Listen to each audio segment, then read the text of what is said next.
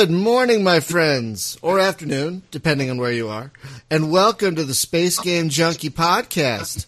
I, as always, am your co-host, Brian, and joining me, as always, is your co-host, Jim. Jim? I think he fell asleep. Oh, God. Oh, God. No. No, it's working. I don't know what that deal was. Anyway, push the talk key, not working. Oh, okay. Hello. Thank God. I was like, oh, no, not now. Good morning, everyone. We're doing an early morning, for me at least, podcast because our guest is in Paris, France. Joining us, the creative director and co-founder of Amplitude Studios, Romain de Weber. Good morning, or afternoon, Romain. Good morning, guys. Thank you so much for joining us. We are very excited to talk about your new upcoming game. I'm actually excited to talk about all your games because I'll be honest, I love them all, so I want to get to that. But we're here primarily to talk about Endless Space 2, which just hit Steam Early Access about a week and a half ago, roughly, as we were recording this. About 2 weeks. Yes, that's us. Yeah, 10 days ago. Yeah, so about a little less than 2 weeks. Lifetime actually, but it's only 10 days. Now we're talking about Endless Space 2, but I want to talk about the first game for a minute, because I think it's kind of fascinating that one came out in 2012, if I remember correctly, and it's interesting because before that there were barely any Space 4X games coming out. And yet 2012, kind of was the year this whole space game resurgence really started kickstarting, if you will. But yeah, you guys hit in 2012, and before that, I mean, the biggest 4X before that was Soar of the Stars, and Soar of the Stars 2 was around then, but it was a kind of a disaster. So, I guess, how did this journey start? What prompted you guys to start making a Space 4X when the genre was kind of abandoned when you must have started this? Well, that's actually one of the reasons why we decided to do it. At the time, so basically we were working at Ubisoft with Mathieu a few years before that, and actually we were big fans of 4X, and we realized by in working in big studios, and any of them could have been Ubisoft or any other ones. Big publishers, none would be interested in the games we love to play, basically. So we would have to do other games. And at one point, we realized actually that everything was more or less aligned to more or less live and do the games we wanted to. And the main reasons for that were because for the first time in history, basically, we could have access to a very powerful technology that was not free, but nearly free. And that's Unity. It was so cheap compared to what existed before, and so powerful, easy to use. Then Steam, obviously, and we've been working with Steam and Valve for quite a bit. I think I worked with Arcane Studios, and Dark Messiah was, I think, one of the first game using Steamworks before it was even called Steamworks. So we were really used to work with them and seeing from very close how powerful it was and how amazing and easier it was to basically buy games there. So we realized actually, thanks to Steam, thanks to actually the way they retribute the developers, because if you work with Steam, it's 70% of the price that goes back to the developer, right? And normally it would have been at best 10 or 15%. So suddenly you can make games, just for a few people, just for 30,000 people, it's enough, to have a game and just survive and make the next game. So that's what I would say to do, because now we had the technology, we had the distribution means, and basically what we did was we borrowed money from all our friends, basically. So we had 45 friends or something that's just pitched in and gave us some money, and with that we created Amplitude to make 4X. But then, was which 4X to do first, and space being, mostly empty, was a good choice when you have no money to start. Basically, you have to work on planets and ships, and then it's just game design. So that's why I would say to work on Endless Space first, and hoping that we would bring a lot of things that we learned to do working on AAA's games, and yet, work in a genre which is, not very frequently associated to AAA. So, and does not always mean, adding more money. It's mostly like paying extra care to some elements like interface, like accessibility, music, art, and it's not always a matter of money. It can be sometimes and often, but not always. So on everything we could, we try to focus on that, and it's true at the time. The last time we played a 4X we loved was maybe 10 years before that. For me, it was Galactic Civilization 2.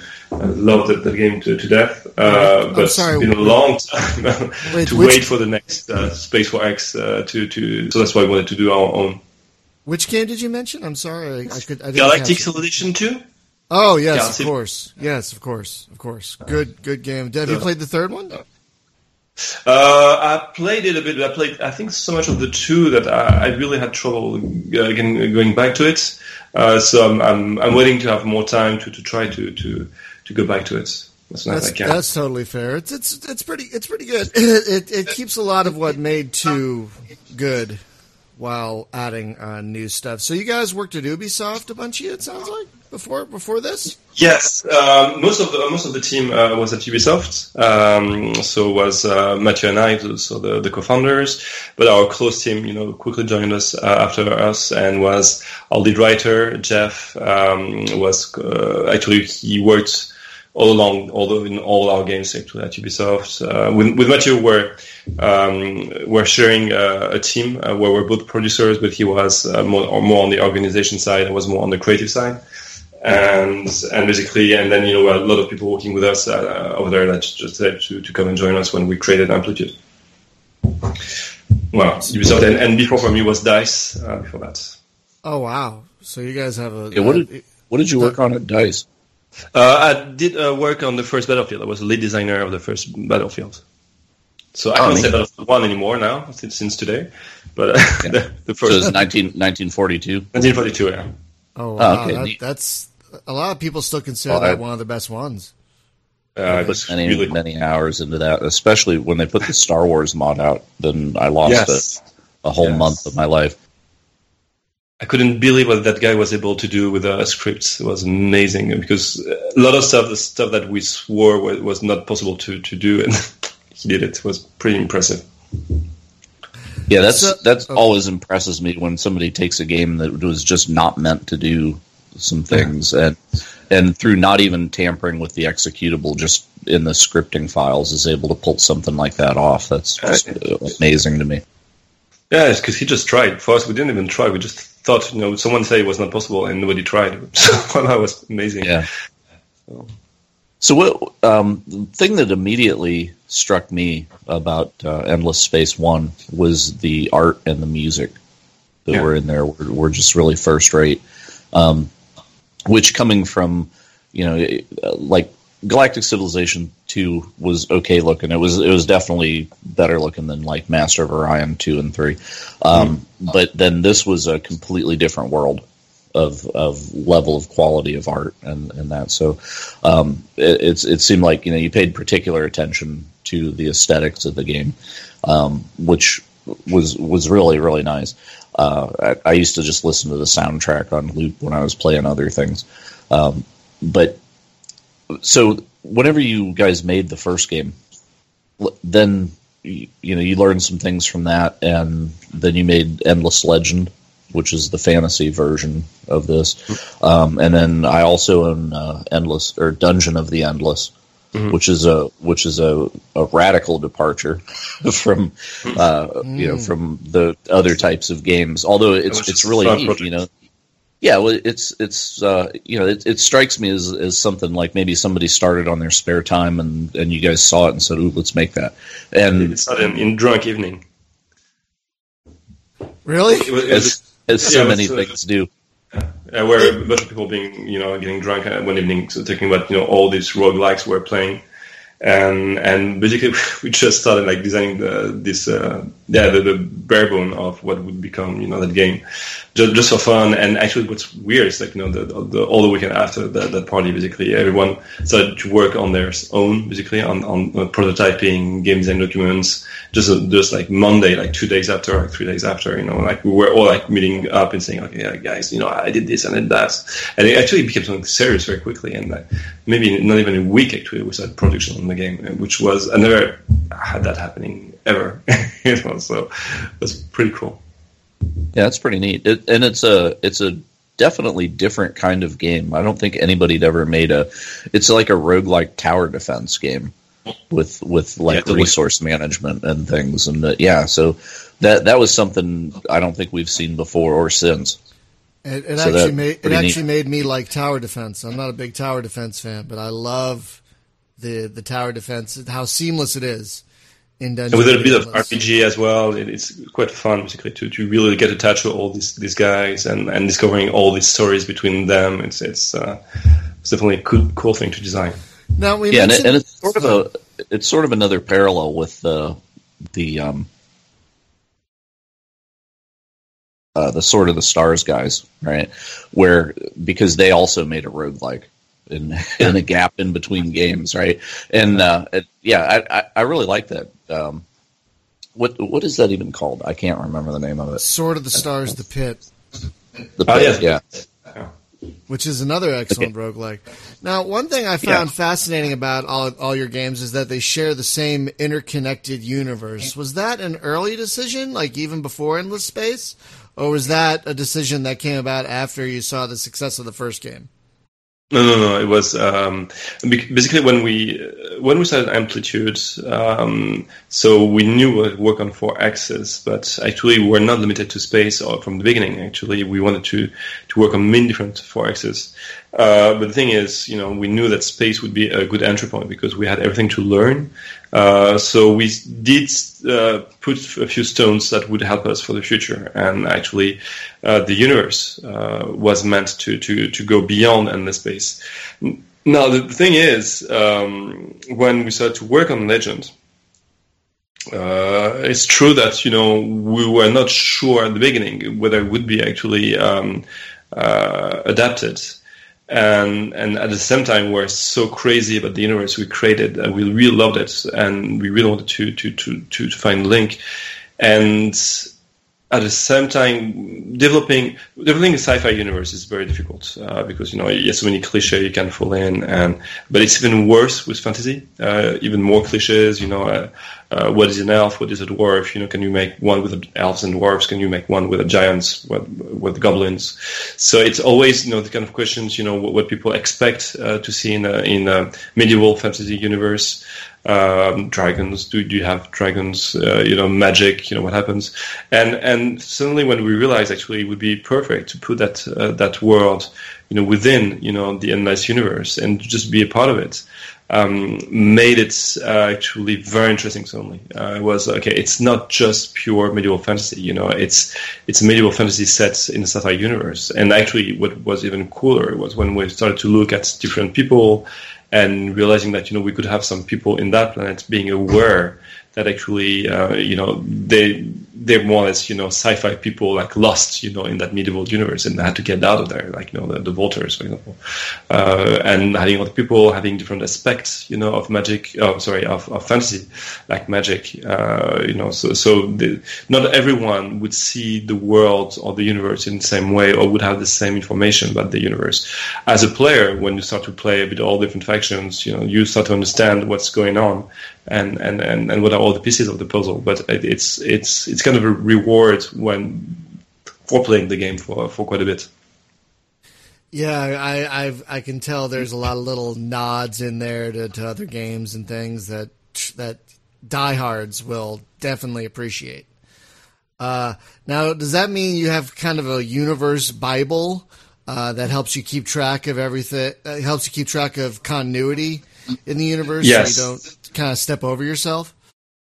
Yes, we have. So we have first we have a living Bible, which is Jeff, the lead writer. So when you're not sure, you just ask him. And then of course we've got a few documents explaining, the whole story, who, where, when, all these kind of elements. So when we add something, we first update that, we see where it stands, and every once in a while, Jeff comes back to all of our amplitudes and explains, the status of the universe, at that point, So when we start a game or in mid development, because we always evolve the universe to include all the needs that we have, all the cool ideas that we had in between, the stories we wrote, and it can update and modify some of the elements that people thought. So we have regular updates on how the universe is evolving. So explain to me just briefly how Endless Legend and Endless Space, where is Endless Legend in the Endless Space galaxy, and at what time period? Okay, so basically the way it is, so first of all, Jeff would be the best one to answer that question, so I'll do my best, basically to give you a few hints. But basically the way it is, you had a long time ago a civil war within, the Endless universe, or the Endless actual empire. So the Endless were these extremely advanced guys, that, are at the base of our world. And some of them, basically, when they discovered the dust being that amazing matter, that can shape in anything they think of, they started using it. Some people kind of refused that and became virtual. And this basically these people and refuse their body and basically virtual guys. And basically there's been a fight between physical guys and virtual guys, and kind of the whole empire and universe, got half destroyed through that, and hence also a lot of also dust all over the place. And during that civil war, Auriga, the planet of Endless Legend, was heavily destroyed because it was a research planet for the Endless, and that's why also the planet got really hurt, and the planet is basically starting in a cycle of death, basically. And as you play the game, as the game goes forward, you see this planet dying. But the planet, as you will see, is very special, very different, more or less, maybe nearly has a soul. And basically, you will be one of these people that are, that will resurface a long time after that war. And some of these people, like the Vaulters, actually, that were spacefaring people, humans, actually, already that, appeared, after the disappearance of the Endless, got shut down by the automatic defenses, for example, from Auriga, basically, and crashed on the planet. And basically we have humans arriving there, and some other people that went into hiding during the war suddenly surface again and realize the planet is good to live again, basically. And so that's where you stand. You come a long time after. We never said how long, after the war and the end of the war, the event starts, but we always say it's a very long time after the end of the war. So enough for the planet to kind of recover from its wounds, or from what's appearing to be wounds, but actually the planet, as you know, is dying. So that's it. And when you finish Endless Legend, you will be able to escape the planet. And in our storyline, we have some of the guys that actually, like the Boulders, actually, that can finally escape, and recreate, their own faction and be at the start of what will become the United Empire later. Oh, that's cool. That's fascinating. Yeah, a lot of the stuff as far as the lore of the races, from the first Endless Legend, I'm not sure who all is going to be in Endless Legend, Endless Space too. But it's, some of the robotic races, like the Cravers and the Formers and those guys that, they have their own motivations for doing things, and they're not necessarily that they're going to diplomatically participate with the other races. Might just be to eat them. But yeah, I thought that was a very rich lore and backstory that was in there, and it kind of colored the way that I played the races. It encouraged me to kind of role play in in their attitude. We definitely want to have like good synergy between the story and the gameplay. So the gameplay should actually help you roleplay. It should help you, for example, like cravers. You have that sense of craving very quickly. You realize you're emptying all plants you're on. You need to move on. You need to get new plants because that's part of the gameplay. But that's part of who they are, and there's a very good sense of unity between this story and gameplay, and that's what we want to push for all our populations. Okay, I guess and Brian might have this in his list of questions, but it's the primary thing that I think of when I think of Endless Space is you guys did some very brave things in the combat system. As far as having some cards that are in there that you can play, where you have to kind of gamble before the combat starts about what your tactics are going to be, and then of course you gain different tactics as the game goes on. So you might not even have options at the beginning that you will have later. But as the three phases of combat, so you have the long range, medium, and then the short range brawling between the ships. And that was the thing that I actually enjoyed a lot. There seemed to be some contention in the fan base about whether they liked that combat or not. And first off, I'm curious about the development of that combat system and what you guys did to arrive at that. And then in the new game, how it has been changed based on just refinement and what you learned in Endless Legends, which I think combat in Endless Legends is amazing, and how that influenced the design stuff in here. Because I had a problem in just conceptually understanding, what do you want from me as a ship designer, and I think it would have helped to show me like some example ships as a new player, like these are the things that we built. Right, because I try to look at the computer when I'm playing against it, and it's like, what is he making? Right, like how could I do that better? Because you can put a ton of guns on a ship, or different systems and stuff. But I didn't understand, like, do I make one ship that's just pure medium range, or do I try to make a balanced ship that can fight in all three phases, or what? I've never quite understood what's optimal. Okay. So the thing is, I think we're all, even ourselves, looking at what's optimal, and it's a system which is still evolving. What we want for you is to be able to, of course, make bets between, should you have, a fleet which is mostly made for long range, or having some long range ships, that will be defended by short range ships, you will put on different, flotillas that will be able to more or less, attract, the fires while, and try to go deep in the melee.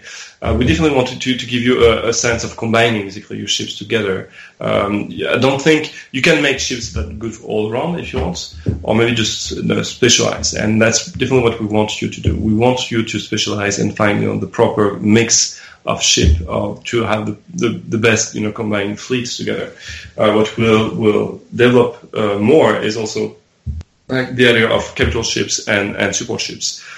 So at one point, as the game evolves, your flotillas or your fleets that will should evolve from this kind of small skirmishes fleets that where maybe at the beginning you tend to have all around ships. But as it goes, you will more or less create your kind of task force, and create everything around, these big ships that will send, fighters and bombers to go deep, within the enemy lines very fast. And it will be all about protecting your big ships that will have this amazing firepower. So it's, from beginning to the end, it's not the same gameplay, not the same designs, and then therefore will not be always some strategies.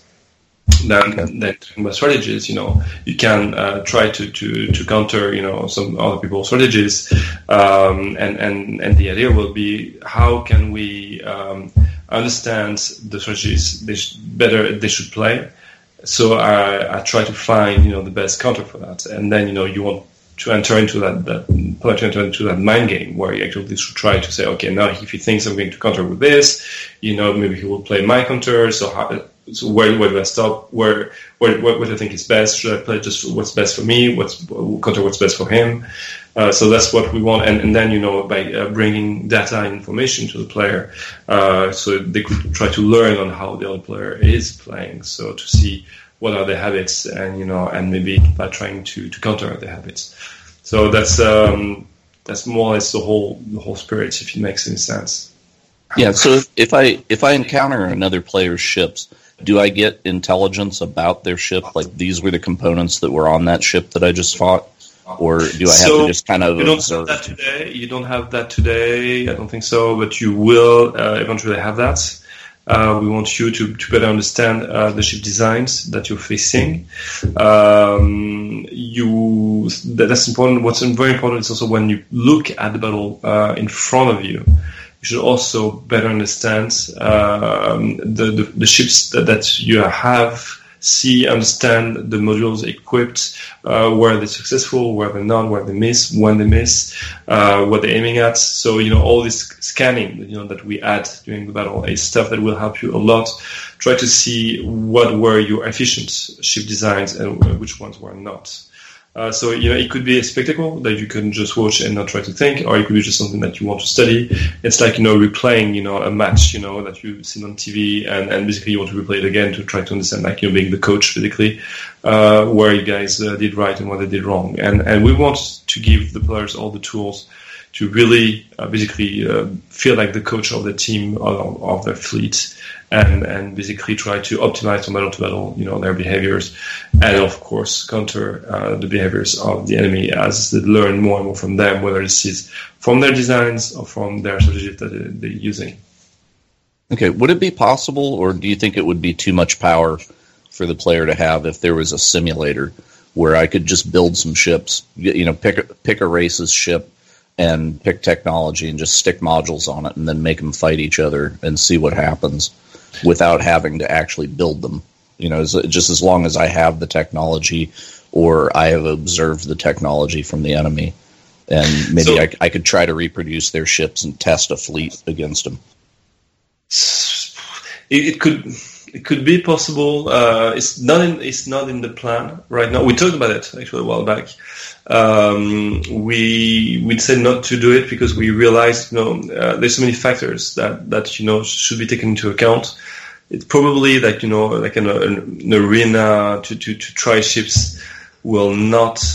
All ship designs are good. You don't have bad ones. It depends how you're going to use them with what other ships you're going to use them against, what you're going to use them, and that's it's part of. Actually, from game to game, it will not be the same. People will adapt different strategies, will create different designs. So it's a matter of adapting to that game you're playing and against who you are and with whom you are allied. So it will.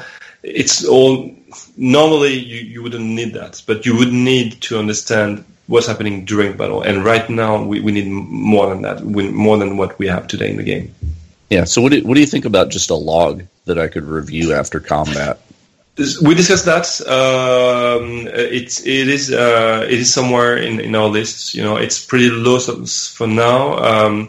But some of the stuff we have in mind, and also depends on player feedback. But we have logs, and be able to more or less review step by step what happened during the battle. Basically, kind of a visualization of the log after in after battle. Try to understand when you did a lot of damage, when you received a lot of damage, what happened then. So it's stuff that could be done. It's quite a lot of work, and right now, as it is so very advanced for a very small portion of the player, we definitely want to try to make something more accessible. And it's possible that one day, probably maybe post-release, that for the most advanced players, we could leave some logs and have people analyze more in detail what worked, what didn't work. Okay. Yeah, because currently I'm just sort of at an experimental phase where it's just like, well, let me just make a ship I'll throw this stuff on it and see what happens. But I don't really understand the modifiers of, if I have a bunch of one kind of a gun, do I get a bonus or, so it's a little fuzzy, but there's people that actually have grasped the system really well and written guides, and it's just been a long time since I read one. Yeah, and and in a way we'll add more and more information for everyone, so it will become easier to grasp. We do. Okay, so what is actually what have you guys changed from the combat in the first one to the second one? Is it major differences? The biggest difference was that when we started the first release of Endless Space 1, you were able during the battle to play some cards during the battle, and these cards could be countered or not by the other player. So it was a very simple system, and what I liked about that was, you had a very simple action that could happen during the game. One of the biggest feedback we received then was, it's only 2 actions or 3 actions that are taken in the game. I'd rather do them, choose them before battle starts, and so I could autoplay the game, because people playing a lot of games in a row. If they could skip the battle and just get the result, they would be happy. But they wanted to make sure, the result they would get would be the best result they could get, not, a simulation that would have killed a few ships they didn't need to kill to lose. So that's why after that we decided, okay, if everyone wants to be able to plan the battle ahead, so they can actually auto simulate it. We should bring all the strategy in front, and that's the biggest difference with Endless Space 2, where we want you to plan ahead everything. So and that actually we are looking into giving even more control to the player of things that can be controlled before the battle starts. Yeah, one thing I like about the new combat system is I don't remember this from the first game. It's been a while since I played it, but I like how before combat starts you can choose kind of a strategy, like I'm going to go in or I'm going to do this, but you can tweak it a little bit as well, which I like, because I would much prefer actually tweaking it during the combat, but that's not how this works, so I'm not going to complain. But I like being able to say, hey guys, I want you to do this. Go. No, I think in many ways you feel much more like like Napoleon before, the Battle of Waterloo or Austerlitz, setting your perfect battle plan and hope for the best, after, because once the battle starts, there's not much you can do from your seat. Yeah. And that we want you to be in that position, this kind of emperor position, not, a captain, asking people to hide behind a wall, basically. So that's not really the feeling. Yeah, I got to admit, I think that what might be what gets me about the combat system the most. There's something that kind of rubs me raw a little bit about it. I think it's that helplessness that once it's started, there's nothing I can do except hope for the best. I'm like, no, I want to do this, do that. No, damn it, no. Yeah, but you know what I'd love to see in a game sometime is a game like this that doesn't have faster than light communication. So when you send a probe ship to another system, you don't know anything about what that probe ship saw until it comes back home, and then you see the system. But if it gets killed while it's there, you just never see it again. And then you wonder. So the same would be true with combat, right? You send a fleet, and if they come back, then you get the log of what happened, and if they don't, it just disappeared when it got there. But nobody's done that, and I can think of good reasons why. It's probably not the easiest thing to implement in a game, I would think. No, but a game like the Viceroy or something, where you're basically the emperor on the throne, and your point of view is from the home world. Yeah, not something much more everywhere. higher level. Yeah, something much more higher level that might work. Yeah. Yeah, it wouldn't work here, but it's just I just want somebody to be brave and do it. You need to be a step or two above even where this is. You need to be even above this. It is true, not having full control of everything is quite fun somehow. It's to have. I disagree, but okay, fine. No, yeah, it's awful, because you want them to listen to what you tell them. But it's true, to have. For us, that's a bit what we had in mind with the population. We wanted to to be able to have the population that would have their own will and desire that could sometimes be different from the one that, from the emperor, basically. And how will you deal with that? Will you like whip them to do what you want them to do? Or will you sometimes you just have to do what they want to do, although it's not what you want to do? So it's not it's not a perfectly aligned system where you take an action and it happens. And sometimes you have to deal with your guys having all different desires, like your heroes. Maybe one day they have their own politics. And so anyway, I see what you mean. For me, time delay is difficult. I think in many ways sometimes because you forget, you don't know what happens, on something come back, you forgot about it. But to have not full control and I think it's interesting, like having different factions basically in an empire is fun. Yeah, what I found was successful for me in the first game is I would have scout ships, because once you've explored a lot, it's like, well, my scout ships don't have a lot of use anymore. So what I would do is I would equip them defensively, and before I would encounter an enemy fleet, I would throw a scout ship in, and I would just play defensive cards, hoping that he would survive it. But just have him encounter the enemy fleet, and then I could look and see, like, okay, well, they're fighting mostly at medium range. So then whenever my fleet shows up, then I know what cards I'm going to play, because I've already scouted him with a scout ship. So yeah, and those things are so cheap they're disposable. So I actually found a purpose for them, and it wouldn't have been that. Yeah, it wouldn't have been a thing to even need that, but because I had to declare what I was going to do before I got into the combat, it was very much to my advantage to know what their tactics were going to be before the main fleet arrived. Yeah, that was a common strategy being used on the Space One already. People like refitting all their ships after they saw what you had equipped basically on your fleet. And then they attacked you with perfect counter, and using the perfect cards to counter you was butchery. Well, one thing about Endless Space 1, I played quite a bit of multiplayer in it, and because the combat was not micromanagement like that, you could get through the combat pretty quickly. Yeah, and just what's going to happen happens, but if you want to watch it, you can, but it's optional.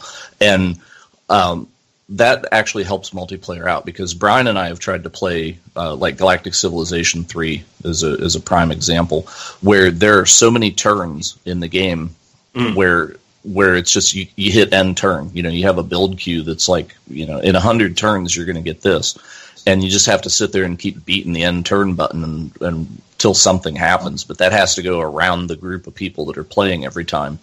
So. And I've found that Endless Space 1 was a much better paced game for a multiplayer thing than playing some of the traditional things. Because we are big fans of multiplayer for X with Mathieu, actually. So, and that's part of the DNA of Amplitude. We wanted to make 4X games that were fun to play multiplayer, basically. So we could play, a whole game, in one afternoon, on Sundays, or maybe like 2 afternoons, and so we did everything so that rhythm would go fast. You never would be like waiting, or we didn't have to wait long. So hence the sim turns, hence all this activity and action from turn to turn. We don't want to have like 10 turns where you just press and turn. We don't want to have battle that lasts 30 minutes of heavy decisions, with having one of the other player like just falling asleep on the other side, because you're just fighting a battle against pirates. So. So we have a question. Sorry, we have a question from the chat. Because right now the game has 5 factions in it. 4. Four. Yeah, I'm sorry, the random button. I was like, in my mind, it's like, that's a 5th faction. No, it's a random button. We have a question as to, 1, why you guys are so awesome, and 2, when's the next faction coming out for the early access version? Okay, I will not answer the first one, but the second one, we want definitely to have something coming out within a month or so for the next faction, maybe a bit more. So basically, we have 4 more factions coming out, maybe a month and a half for the next one. 4 more factions coming out. including the Fallen faction, which was designed by the community, which will be the last one to come out, because we had to start working late on it, so obviously. But then, yeah, we have 3 others we haven't announced, and it will be, I can tell you, to give you a hint, you will have a mix of new factions and all the factions from Endless Space 1 coming back to the game. Very, very nice. Now, I wanted to ask, because early access can really be a double-edged sword for a lot of developers. How are you Sorry, my mic cut out for a second. How are you finding the early access process going for Endless Space 2 so far? Oh, it's good. It's great. But it's always scary as hell to go in early access, because early access, in many ways, it's your real release. It's more of a release than the final game, actually. So, yes, it's a scary one. It's very scary as well, because not only it's your real release, but the game is, still has bugs, it's totally unbalanced, so it's, you never know how people will react to it, to receiving, an early access. And for us, a double stress that we had was, we have new friends with Sega, and we were like taking them with us, in that adventure of the early access and shipping basically an unfinished game, and to have everyone play it. So we didn't know how they would react to to this the first feedbacks of people saying they would disagree with a feedback decision with a bug they could see a crash happening, and they were very good at it. But it was stressful as we didn't know how they would react. So anyway, it was it's always scary. It went very well. I'm very happy. I think we're at 81 or 82 user score on Steam, which is, for early access, it's good. If you look at it from the mood, is very good as well. So that's great. I'm happy that people like our choices and decisions. So it definitely helps us, motivates us to actually to do more. So now we are working with them. On ways to improve the battle, for example. It's something we discuss quite a bit here. We're discussing a lot with the community as well on how to give all these tools or improve all these tools with them. But whether this is going to be the population, adventures, quests, all that are great moments. For example, like a quest, in the 4X, it's a tricky one because you wouldn't want someone to have played once and then don't want to play it again, so because it's a game you're going to play again and again and again and again, so it should be fun to play them again. So just that, having people in early access helping you and telling you this quest I don't like, this quest I don't like, because it's rarely because of the writing, it's mostly because of the goals of what they're going to have to do. That could be sometimes a bit rigid, so we have to find ways to make them more fun, more interesting, and with a gameplay that you can renew. So in many ways. So anyway, it's pretty cool, and also we had what we call an improved list or priority list that we had when we shipped. And looking, trying to mix and match it to player expectations as well to see, if we're on track or if actually we had to raise the priority on some of the elements we wanted to do and later and lower priority of some of the elements we wanted to do soon, but actually except us, no one is asking for it. So it allows you to readapt and realign your priorities to the priority of your community, which is, I think, very important. Yeah, because I've noticed if you guys have a great community, the games together thing, which I kind of wanted to talk about. Where did that idea come from, and how has that altered your development at all? Because I think it's kind of fascinating how much input you actually actively ask from your community. That doesn't always happen, and it can be really tricky. Well, the good things, I think it's one thing is I think we influence each other's. We try to be very positive with our community and constructive. We want to give them visibility as well on what we do, so they're not surprised. Sometimes, when we know we'll not do something, we'll just simply tell them instead of trying to avoid, the topic. So it's we try to be transparent. They know that we are nuts about what we do. We also plan time with the community. So I think we have close to 10 designers working on Endless Space 2. So it's quite a lot for this kind of games. I think if you compare to many of our competitors, I would say you would have like 3 times less designers on such a game. It's just because we spend a lot of time interacting with the community. So at one point, if it's expected from you, you need to be able to work on less things. But then you spend more time, in the forums, interacting with the guys and try to understand, explain what you do. So guide your players in to give you feedback you can use, because so feedback like it sucks doesn't help. So you try to explain them, to basically give us better details of what stuff they don't like, why don't they like it, and then after a while they educate each other's. It's so it's easier. And now we're a community which is pretty mature. That know how we use things, and they help us to try to give us feedback in a way we can make something out of it. So it's pretty cool. And then of course the deal is for us to be transparent. We don't have to have a hidden agenda, for the community, except surprises, we have a few, basically the only surprises we have is more or less, the factions. We try to give a little thing on, hidden, so we have a surprise for them, and, it's a reward and a gift for everyone. So, but that's not the only thing. Everything else is pretty straightforward. I'm also curious. Sorry. Quick question. I'm also curious how Sega fits into this whole community thing and everything, because that's right where I was going too. Yeah, because have they been more hands-on, or are they hands-off? Like, you guys have already been successful, you do you, and we're just here if you need us. How has that relationship been? Because that was a surprise for a lot of people when you guys got acquired by Sega. Yeah. Okay, so for the Sega topic, actually, what you said more or less at the end was perfectly it. It's how that is.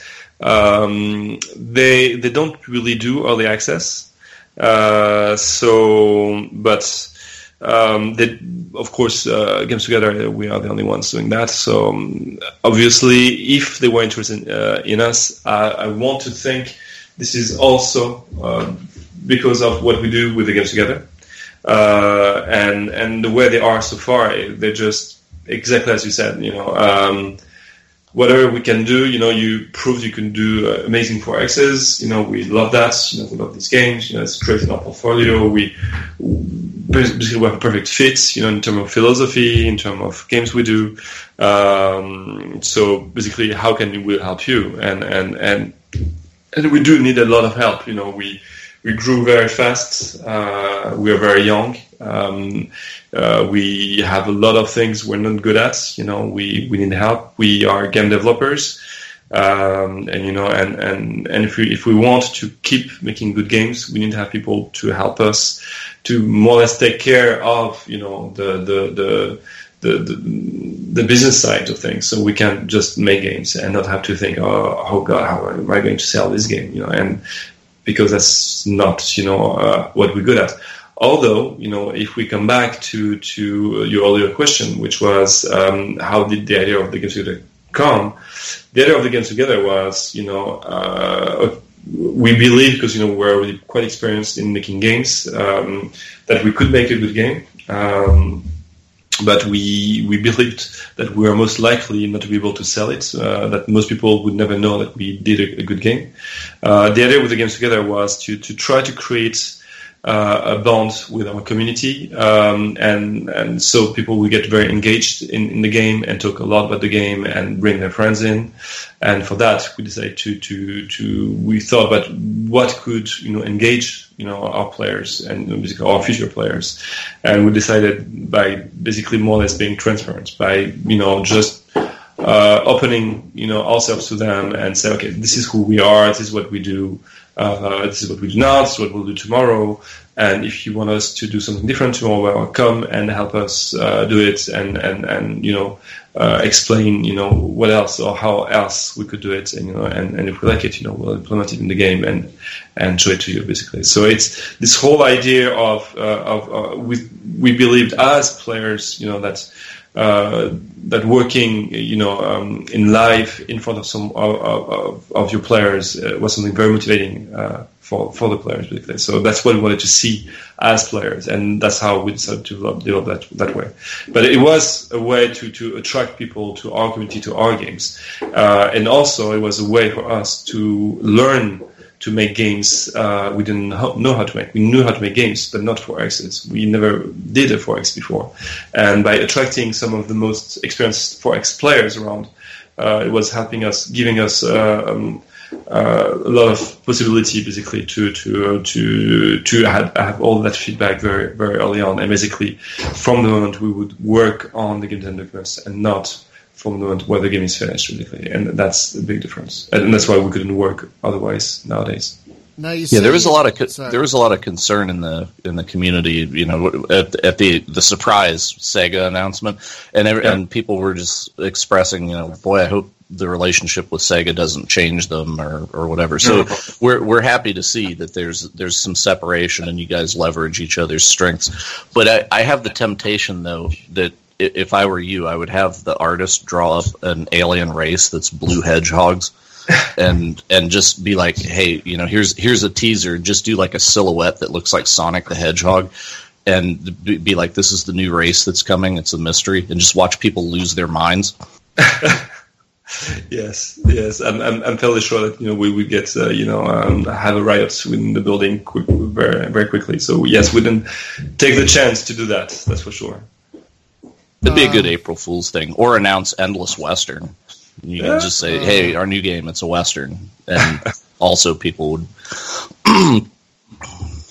Yeah. Now you Sorry. No, you said you'd never worked on a 4X game before. Yet one thing I loved about the original game, and especially the new one, is the interface. The UI is probably one of my favorite things about these games because I'm kind of a UI nut. So, though you say you never worked on one before, how did your previous experiences help you build such a clean and usable user interface? So with that, we basically, during our previous lives, we worked with some amazing UI designers, basically, and that helped us on previous games that we worked on. Actually, strategy games, not 4X, but strategy games, and very good job with that. So that's also what we realized, when we were playing many of the 4Xs we loved, we were most of the time fighting against the interface. And it's true that, working on AAA interface is something which is very important. You have big teams working on the interface to try to actually minimize, the time people would spend on the interface. But actually, what you want is people to play the game and not to, of course, fight, the interface. So that's basically why we were very, very used to that, and we knew that the interface would be one of our biggest fights, because 4X is an interface game. It's very interface heavy. So, yeah. So anyway, I noticed the design choice in here, because it was sort of material before, but you guys have thoroughly embraced the material design thing. I think you actually were early adopters of that, because it wasn't super popular back whenever Endless One came out, and even that game kind of leaned into the material style of flat interface. Yes.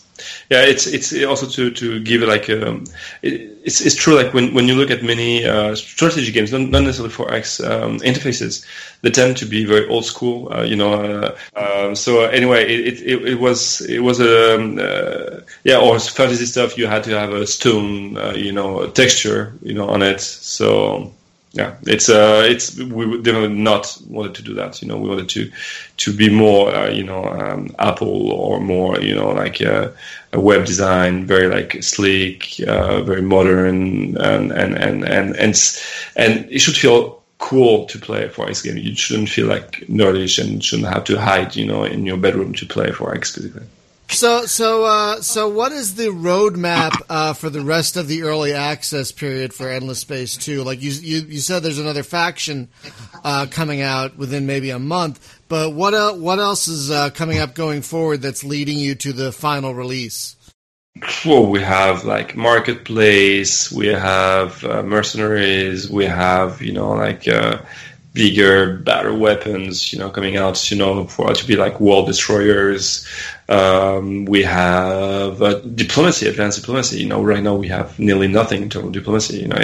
And part of 4X, it's all about, making friends as much as, you will make enemies. So it's definitely part of that. We'll have, of course, the AI using the diplomacy and giving you, the tools to be able to better understand what the AI thinks of you, of the surrounding, pressure system to help you like bully people into conceding a defeat without even shooting a single bullet. We have I don't know, so many things coming up. It's mostly what you will see will be, except on top of these elements I just said, a lot of stuff will help to bring more variety in the mid game to end game. And that's why at first we wanted to limit the number of turns you had in early access, because now what we have for the mid game to end game is nothing. It's just basic, and right now we're still missing 2 ages of different technologies as well. So it's definitely a lot of content. So there's a lot of content coming in. That's awesome, because a lot of people want as much as you can cram into a 4X. Yeah. So I don't think they will be disappointed.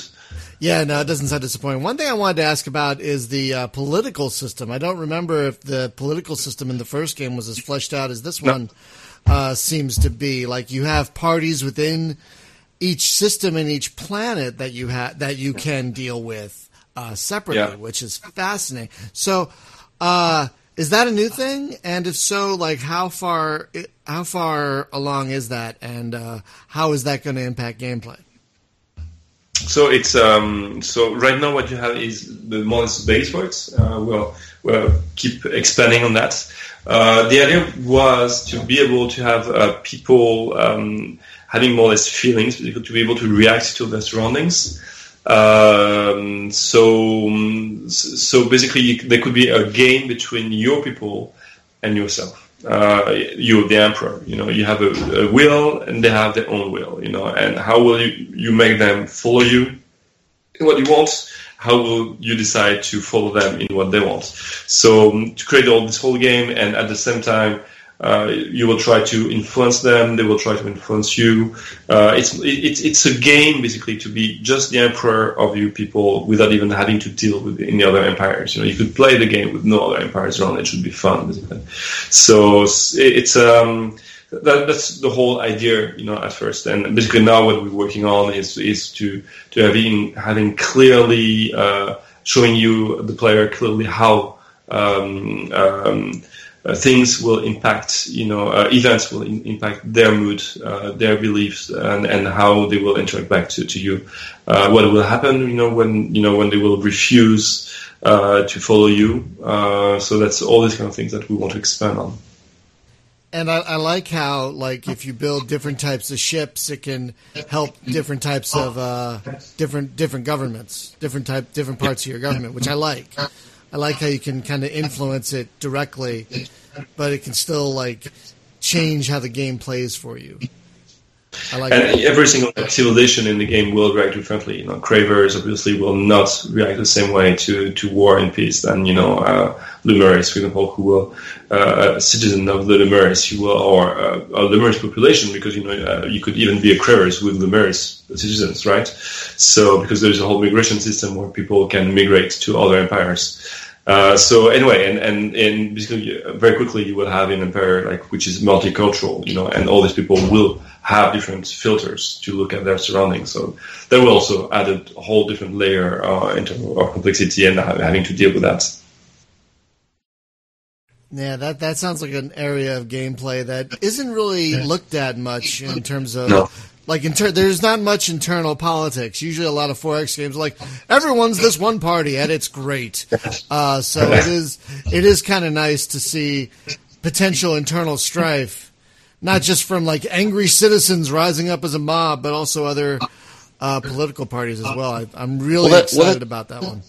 That's the thing that, in my first game that I played of it, right, I played the Sophons, and the homeworld, there's 2 races on the homeworld already, right, turn 1. And there's, different political parties, and one has a little more influence than the other, so clearly the more influential one is in power. But depending on what technology advancements I go for, I can see that, okay, I'm going to empower one party or the other, so I might flip my government just by what technologies I chase.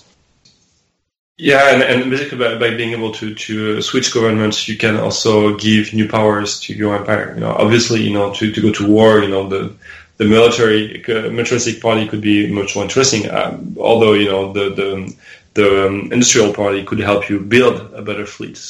Or a bigger fleet. So all these choices you will have to make, and how will you manage to have your population switch, allegiance? So well, the thing that I find nice about the way that you guys are doing it is I don't just arbitrarily, like in Civilization, I decide, oh yeah, I'm looking at the numbers, and it would be better if I was a democracy right now. But I just arbitrarily flip to that. And it doesn't matter how I actually play the game. So I could be a democracy that is really totalitarian in behavior, right?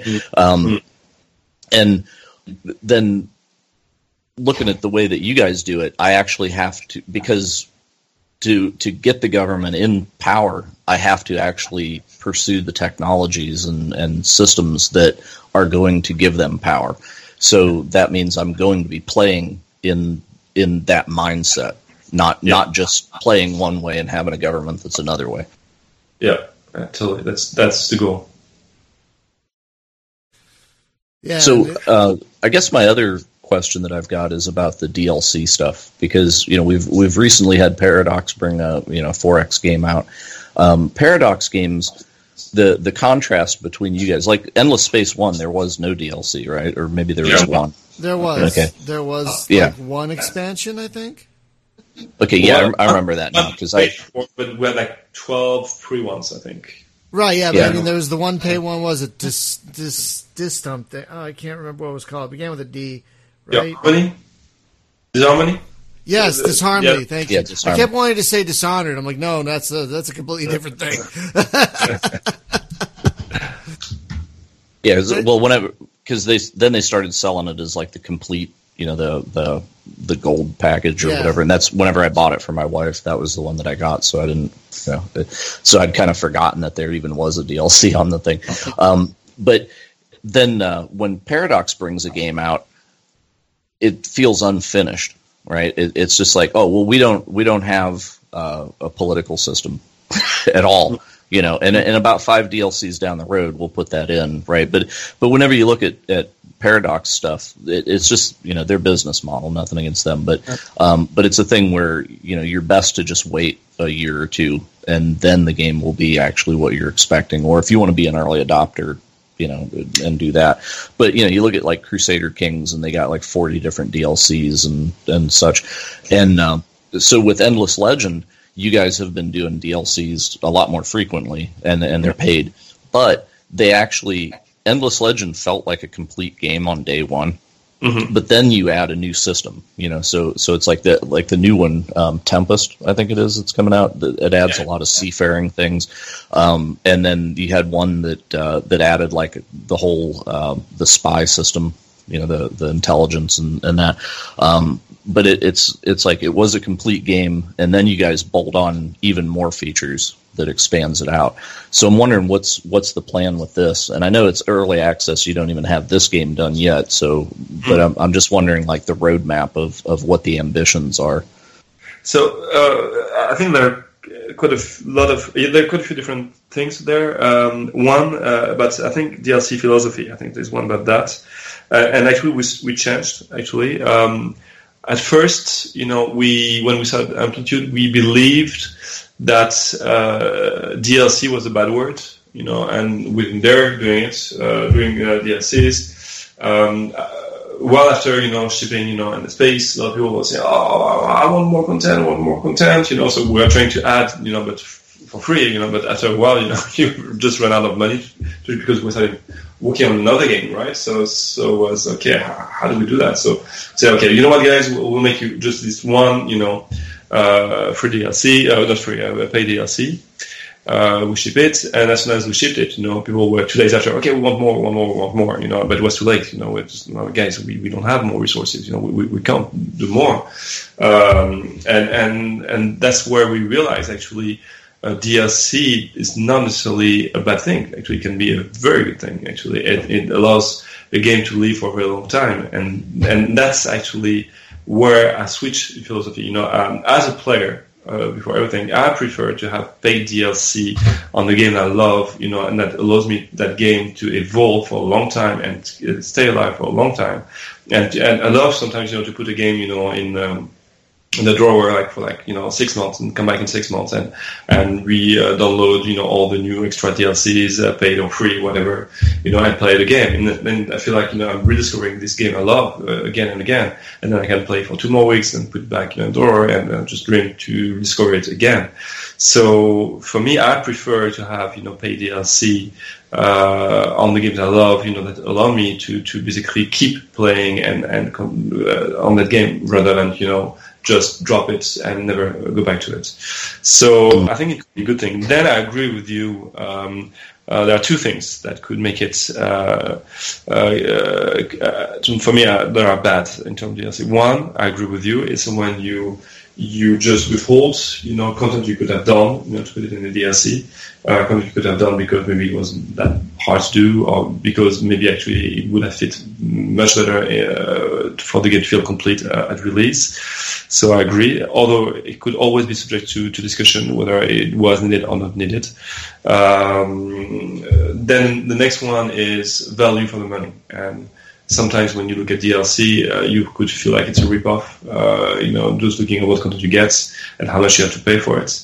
And that is not how you want people to react to your DLC. You don't want people to look at them and say, "Oh, you're ripping me off." Well, since you guys are multiplayer focused in the office there, how does it work if I have the DLC and you don't?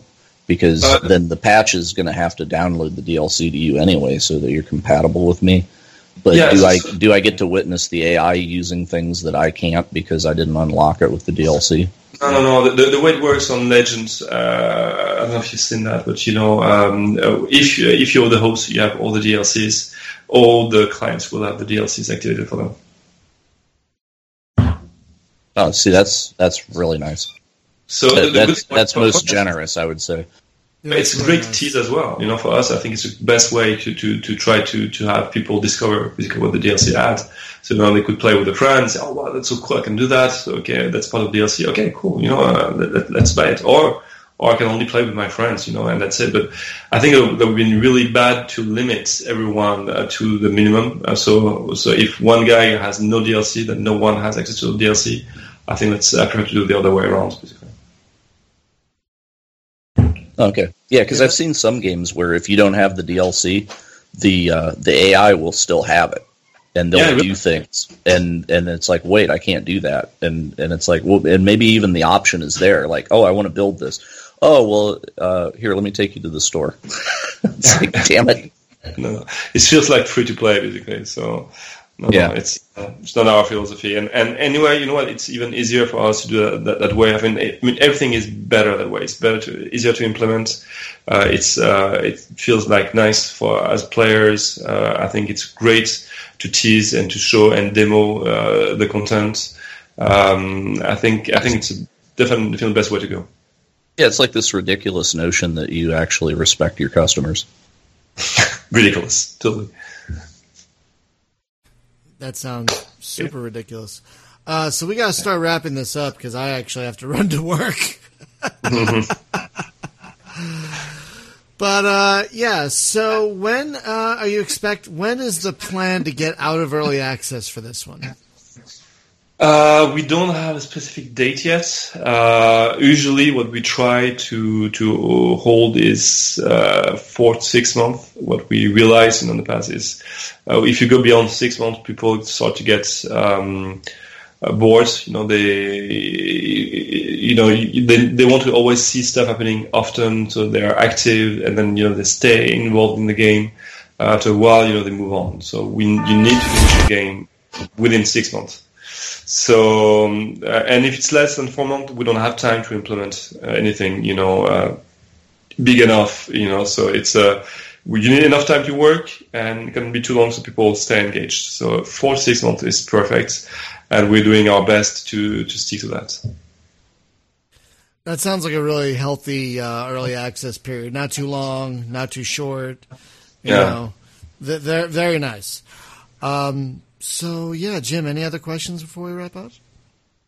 No, I'm pretty satisfied, and I like the way that they're doing the early access, where they've brought the races in, slowly, and that way they get a chance to balance the baseline races before then they start adding more funky stuff in.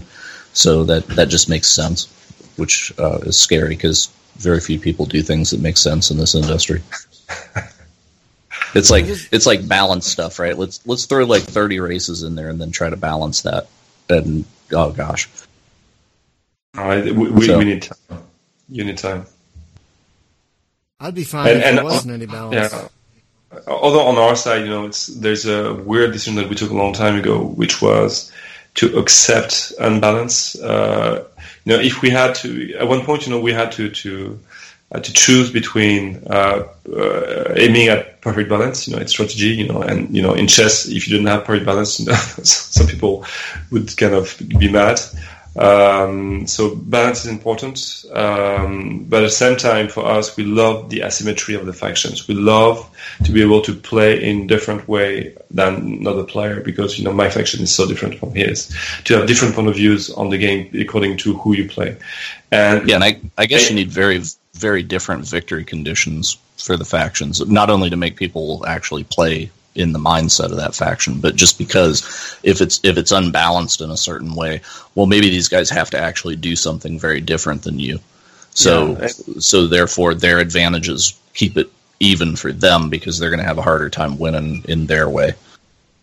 But then it's insane to balance, and that's why we don't want to promise basically a perfect balance at release, but we want to promise fun at release and very different factions at release. Yet after a while, having with all your 8 factions together, maybe a few ones maybe we'll add later, it will give us time after to balance things out, and with time it's balance definitely counts. But already with early access, we take a head start. If we had to release the game with no early access, that would totally for sure it would have a very funky balance. Too funky. Is there a particular race that you would suggest for a new player that hasn't played any of these games? Like just grab the Sophons or whoever. Yeah, in Final Space 2 and Endless Space. Well, Final Space 2, I would go for the Sophons, at least on the early access. You will have another one coming soon that will be fairly easy to play as well. So that one maybe will be the best then. So definitely the one I would go for Endless Legends. Playing I don't know, all of. I don't know if we have any difficult ones really. So for me, any of them should be pretty good. The Volters are pretty easy to play, I would say. I would go. It's easy feedback. It's an easy one. It's human, so it's easy to identify yourself to. The gameplay is pretty straightforward. I would go for it. That's like the awesome. faction we added in the last DLC definitely is very difficult and weird. It's awesome, but I would say it's not the first one I would play. So my final question is about Endless Legend. You just released the Tempest DLC, which I'm going to get very soon because I love Endless Legend a lot. But what else what else do you have planned coming up for that game? And like, how many people do you still have working on it? We have reduced the team. We still have some support, like for the post-release, stuff we discovered, because we had a pretty long. It was a closed beta actually we had on Tempest, but we didn't have early access. It's a DLC. So we already tackled a lot of issues before, but we're still waiting to see if there's some stuff that need fixing or improving. So we still have a few guys. But right now, we don't have any further plans for Endless Legends. We have a lot of things on our plate at the moment. So that's why, I can't say we will not do anything else, but for now, it's definitely not planned. Well, there's already so much there. There's you've already done so much with it. I mean, I don't think anyone complain about, I don't have enough to do in Endless Legend. I don't think anyone can complain about that at this point. Because it's so it's rich. It's very rich. Massive. And I really can't wait to try Tempest with its new naval focus. I'm very excited about that. It's very cool. Yesterday when I looked at it, the user score was at 100% on Steam. I couldn't believe it. I don't think we ever had that. It was only 58 people voting, but still, it was pretty cool. That's pretty cool, especially for a DLC for a game that's been out a while. That ain't nothing to sneeze at all. No, very, very, very happy. Very good feedback we get from the community on it. So, I guess we're going to wrap this up. Sorry, go ahead, Jim. Just statement. The other thing that I think is really cool in this is that you guys have incorporated the quest systems. So you're playing, and then it gives you a little side objective, like, go do this, and then you'll get whatever reward out of that, which I think is pretty novel in that, because you don't see a lot of games that mix like RPG stuff into a 4X. No. Is that the kitten? Jim, is that the kitten? Am I hearing the kitten? I'm sorry. I think I just heard a kitten. Yes, that is the kitten. Oh yeah, guys, Jim got a kitten. And it's the cutest. I'm sorry, Roman. Jim got a kitten, and it's the cutest thing. Oh my god, Jim, you got to post pictures and stuff on like. Yeah, did you see the video? I did see the video. Oh my god. So cute. Sorry, I love cats. I love animals. Sorry, guys. Yeah, go to the Space Game Junkie group. Jim will be posting pictures, right, Jim? Of the kitten. Yeah, it'll happen. The new Kilrathi on our team. I'll take a picture of the cat in front of Endless Legend 2 or Endless Space 2. Okay. See, do you guys ever get your game names confused? It's Endless something, and really at this point you could just say like Endless auto mechanics, or just put any word behind Endless, and you got a new game. So to make it simple, we say Legend Space, Space 2, Dungeon, that makes sense. We know what we're talking about, so we can just say one word. That's enough. All right, so folks, to wrap up, just a couple of programming notes. This Thursday, we are actually going to play Space Beast Terrafright, but if you want to play, you have to be there on time. Don't be late like you were last week, and then we didn't end up playing. So this isn't really going to devolve into Shadow Warrior 2 again, No, this time we hope to actually play Space Beast Terrafright. And next week on the show, we're welcoming back, I think, fifth-time guest, the developer of Void Destroyer 2, our good friend Paul. Paul number 1. Oh, not that There's a Paul guy number again. 2. I can't remember his last name, but it's the second Paul we've had on the show. Yep, Paul Z. But is he getting frequent flyer miles or something? Because it's between him and the other Paul that have been the most frequent people on here. I know, we must like them or something. We do. They're good people. But Romain, I want to thank you so much for taking the time out of your busy day to talk to us about Endless Space 2. There's no way we had time in the day to get to everything we wanted to talk about, but I think we covered quite a bit. This podcast was almost endless. Oh, Jesus. So, folks, thank you so much for listening. Don't forget to check out Endless Space 2. It is on Steam Early Access right now. Again, Early Access, so don't go in thinking it's a full game. There's still a lot that needs to be added over the next several months. But, thank you so much for listening and watching, and we will see you next week. Have a good one. Thank you, guys. Bye-bye. Bye. Let's have some music in here, Boiler. Sure thing.